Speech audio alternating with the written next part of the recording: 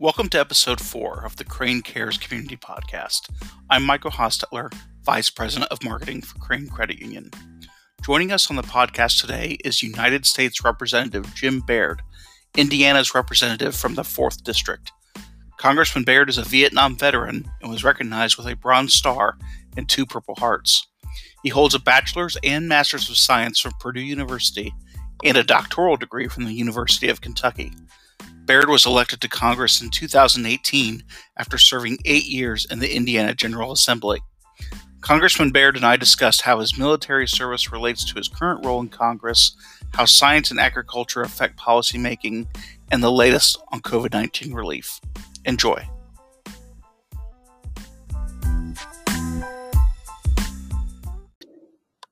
Congressman Baird, thank you for joining us on the podcast today. Thank you, Michael, for having me. It's a pleasure to be with you and to be with your listeners.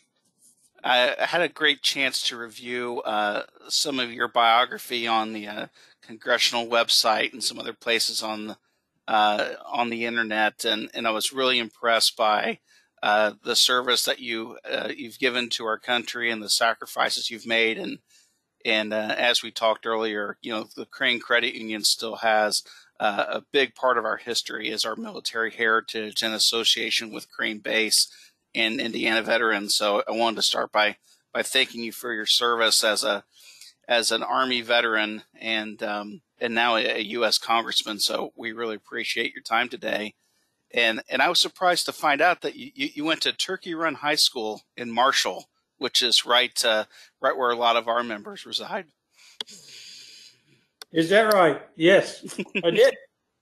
Turkey Run High School.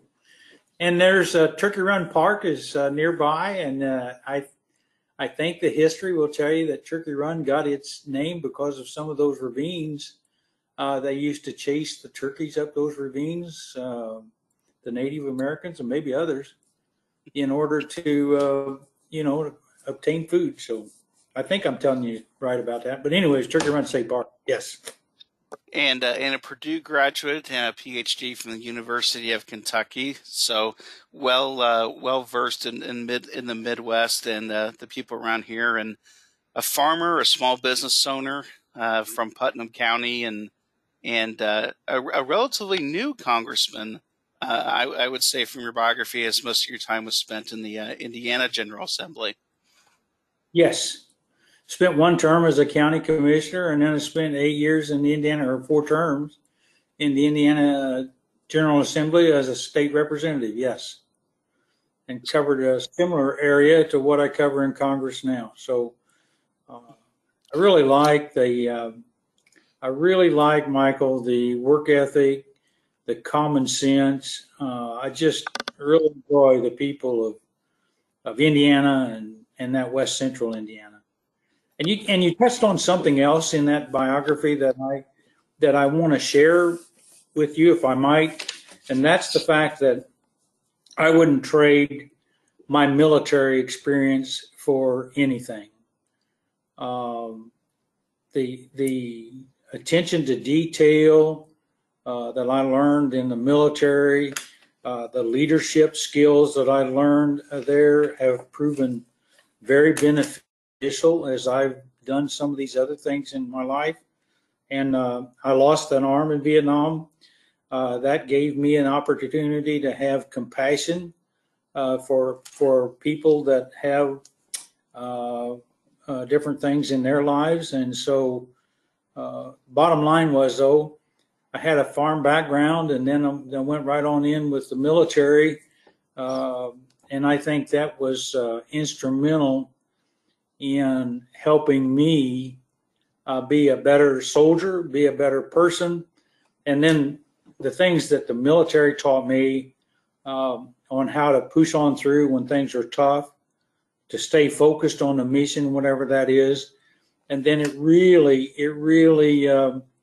added to the camaraderie that you obtain when you served with others in the military. When you've been in a combat situation and you have to count on one another, you really learn to read people well And that bond survives a lifetime. I could get on the phone sitting here right now, and I could have people from all over the country respond to me. So without belaboring that, I just want you to know that I've really come to appreciate my military experience, my farm background, and Purdue University experience as well. So that military experience and is really interesting to us just because of our heritage and serving members of the military. Specifically, how did that work in the Army prepare you for public service, and ultimately, how did you find your way to the United States Congress? That's a good question, Michael, and that's kind of connected. But I had an 11 Bravo, went through Fort Benning, Georgia for OCS, came out as a second lieutenant, and that experience, and then the Vietnam experience in a combat situation, and you really learn you have to function under pressure. And there's some pressure associated with this job I have in Congress now, but you do need to function under pressure, and you learn how to override some of those. I'm not going to tell you that I wasn't afraid at some points, but your training and the experiences that they gave you the opportunity to do in the military, your training superseded the situation in a combat situation, and so you learn to focus on the mission. And so that has been useful to me in working with legislative processes, both at the state and at the federal level, because you still have to stay focused there and not get distracted by some of these, by some of the high-profile issues that really have nothing to do with what you're trying to accomplish. And so I'm trying to say that military experience has been beneficial to me to help stay focused and stay on mission and make sure we're accomplishing something for people that really does them some good. Absolutely. And that leads me to my next set of questions as we kind of fast forward to today and the current issues in legislation and some of the issues that you're working on in Congress. And certainly an issue that we're seeing every day at the credit union as we serve our members and the questions that they have. And my second question is, what type of consumer and business relief can our members expect to see from Congress in the legislation that you're currently discussing? Well, we haven't reached a final agreement on this last go round, but I want to keep in mind too that there's $211 billion of the PPP funds that have been approved. We have not utilized those yet, and so rather than get into the 1.9 trillion, I think we ought to laser focus where this 211 billion goes. Make sure we get that on out there. The PPP program, I was thrilled to be a part, and our team and our staff worked with community banks and worked with the Small Business Administration to make sure we got that kind of relief that we had approved in the hands of the people that needed it. I mean, you have to appreciate, and I know you have, because I know you had that discussion as you just mentioned. But when you think about a restaurant or a small business, and all of a sudden within a 24 or 48 hour period, they're closed down because of this coronavirus. Mm-hmm. So I really saw that some of the work we did in those rounds 1, 2, and 3 for the PPP was very helpful. In fact, we've had constituents express to us or to me and my staff on how useful and beneficial that was for them to be able to keep paying their employees, kind of keep them nearby, so that if and when the opportunity arose to open back up, they had access to those kind of people. So it's a win-win deal. It kept them able to not have to worry about making payroll. It allowed those employees to be able to continue to function, and then it helped the country to keep our economy moving along. So all of that combined, I was glad we were able to do what we did. This current situation, the other side of what we're doing, is the fact that we're creating a lot of debt. And so this 1.9 trillion, I think, bothers some of us about how much money that is. And then we start putting things in there that has nothing to do with the COVID relief bill. And those things talking about the $15 minimum wage,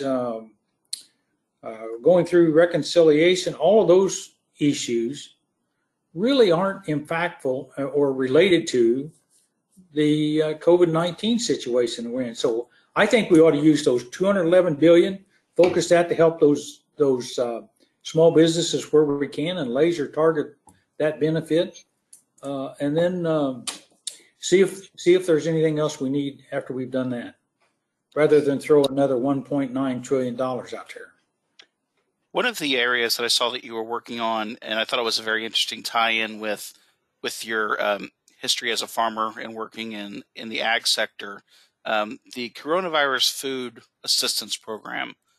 Could you tell our listeners a little bit more about your work on that? Absolutely. We were excited about that program too, because it was kind of in conjunction, no, I don't want to say conjunction with, but it paralleled the PPP program. And so the CFAP, as we call it, really helped farmers survive during this period of time. And that's one of the things the coronavirus really taught us, is how disruptions in our food supply chain are very, very impactful. And so we worked with slaughterhouses that had trouble. We got 2 of those in our district, in Congressional District 4.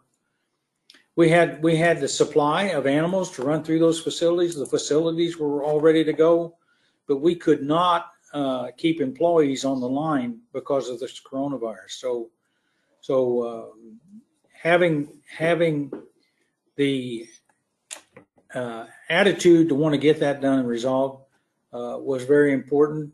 But another part of the program is the ability to take the supplies and foods that some of these agriculture industries produce. I'm talking about farmers and ranchers, and many of us saw on the television, we had specialty crops in Florida that the farmers were plowing under because they couldn't get them in the hands of people that needed them. Mm-hmm. We had milk producers that was pouring milk out on the ground. We had animal producers, meat animal people that were euthanizing their animals because they couldn't get them slaughtered. And so the program that distributes those commodities, and the U.S. Department of Agriculture had the ability to buy specialty crops. They had the ability to buy milk products, and they had the ability to buy meat. And then through Michael, the normal distribution chain, we got those to the food distribution centers, the food banks is what I'm trying to say there. Anyway, we could get those to the food banks, and you could package those as fruits and vegetables, or you could get a package of milk products, or you could get a package of meat, and then those people could have access to those products. And so that was a win-win situation from the standpoint. It moved those commodities to places that needed them. It helped the people in that position from the standpoint of produced. Farmer, you just have to appreciate the last thing a farmer wants to do when they put their heart and soul into making those products. No farmer would want to plow under a field of lettuce or a field of tomatoes. So building off that a little bit, I know we previously talked about some of the economic effects of the COVID pandemic, but again, with your unique background in the science community, and certainly as we see in Indiana, vaccinations continue to increase. The age eligibility just was lowered again to 65. What is your outlook on the pandemic for 2021 and vaccine distribution? Well, it's really gratifying to see how fast that Pfizer and Moderna got their products on the market, and then we've got another one from Johnson & Johnson that may come online. And so having access to those products and being able to get people vaccinated is going to be tremendous. And it really demonstrates our ability and our capability when we all work together to resolve a common issue. It really illustrates patriotism, the ability to work together and solve problems. And so you have to admire that kind of spirit. And I don't think I've seen, I've read a lot about World War II, and you think about how our country was committed to doing what we did during that period. And I see a similar kind of attitude in our people in being able to get through this coronavirus. So I want to talk a little bit about an issue that's really specific to the area surrounding Crane Base and some of the activities that are becoming more prevalent with the work that's done on base, and even filtering down to the education initiatives at area schools. And again, something very interesting I found when researching your background is STEM education. And certainly, Purdue is a well-known agricultural and engineering school. And again, this is where your background and science degree really come in handy. Can you tell us a little bit more about some of that work that you're doing in expanding STEM education and how that might affect economic development in the future for the state? Absolutely. I got together very early in the 116th Congress, and Haley Stevens, a Democrat from Michigan, and I got together. We put together a STEM bill that encouraged more young women to be involved in the science, technology, engineering, and mathematics fields. We have learned from experience that you can't just tell young people that we think you ought to study STEM.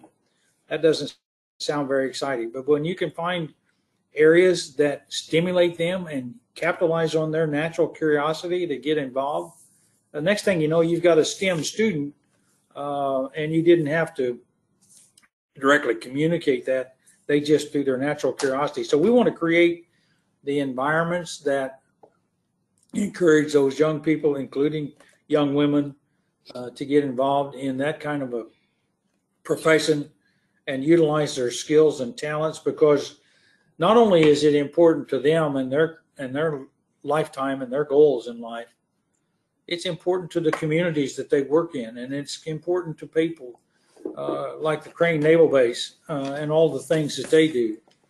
And so, and then in addition to that, when you think about that tie-in, in addition to that, you start to realize that the only way we can stay competitive against a country like China, and I'm really not talking about the Chinese people, I'm talking about the Chinese Communist Party, who have decided they want to be a world leader or the world leader at whatever their circumstances they might want to do it, then that's how we stay competitive. If we can have bright young people that are excited about science and technology, and become not necessarily engineers, but work in the fields that are very stimulating and keeps us competitive in the world market.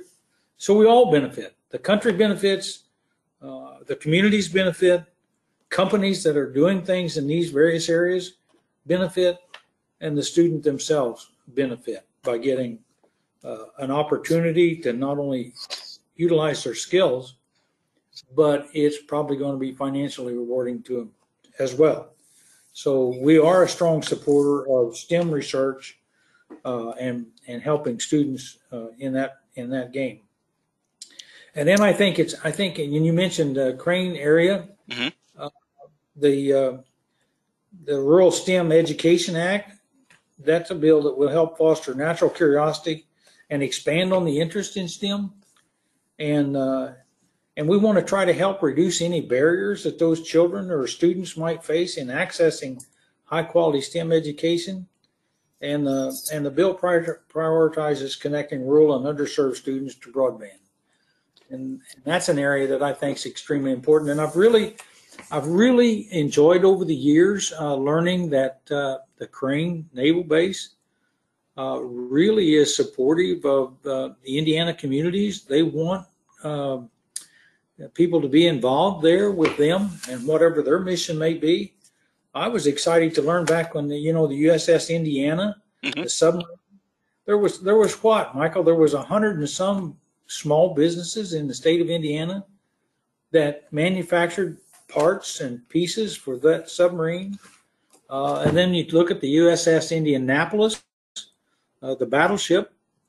So that all ties together to help strengthen our community. So I just want to make sure that whatever we do here in Congress encourages that public-private partnership, and that we remove the barriers that might inhibit someone getting in that area. And we want to make sure we remove those barriers that inhibit small businesses and industry. 29% of Indiana's GDP comes from manufacturing. So it's important to us, it's important to our communities, and we want to make sure we're doing the things here in Washington that minimizes government, encourages and strengthens our business communities, and really helps our young people develop to their full potential. I think that's a great thing to end on, Congressman. I certainly know that my 8-year-old STEM is his favorite school activity. So glad to see that you're working on it, and that he'll have a lot of those opportunities in the future. And I've taken up more than enough of your time. I know you're very busy representing the state, and especially during this pandemic and all the unanticipated issues that have arisen for that. And thank you for your time and speaking to our members and listeners today. And hope next time we get to do this in person. It was great to talk to you over the web, but can't wait to come visit you in D.C. We can't wait either, Michael. We look forward to that. Thank you, Congressman. Thank you for your time. You too. Thanks for what you do.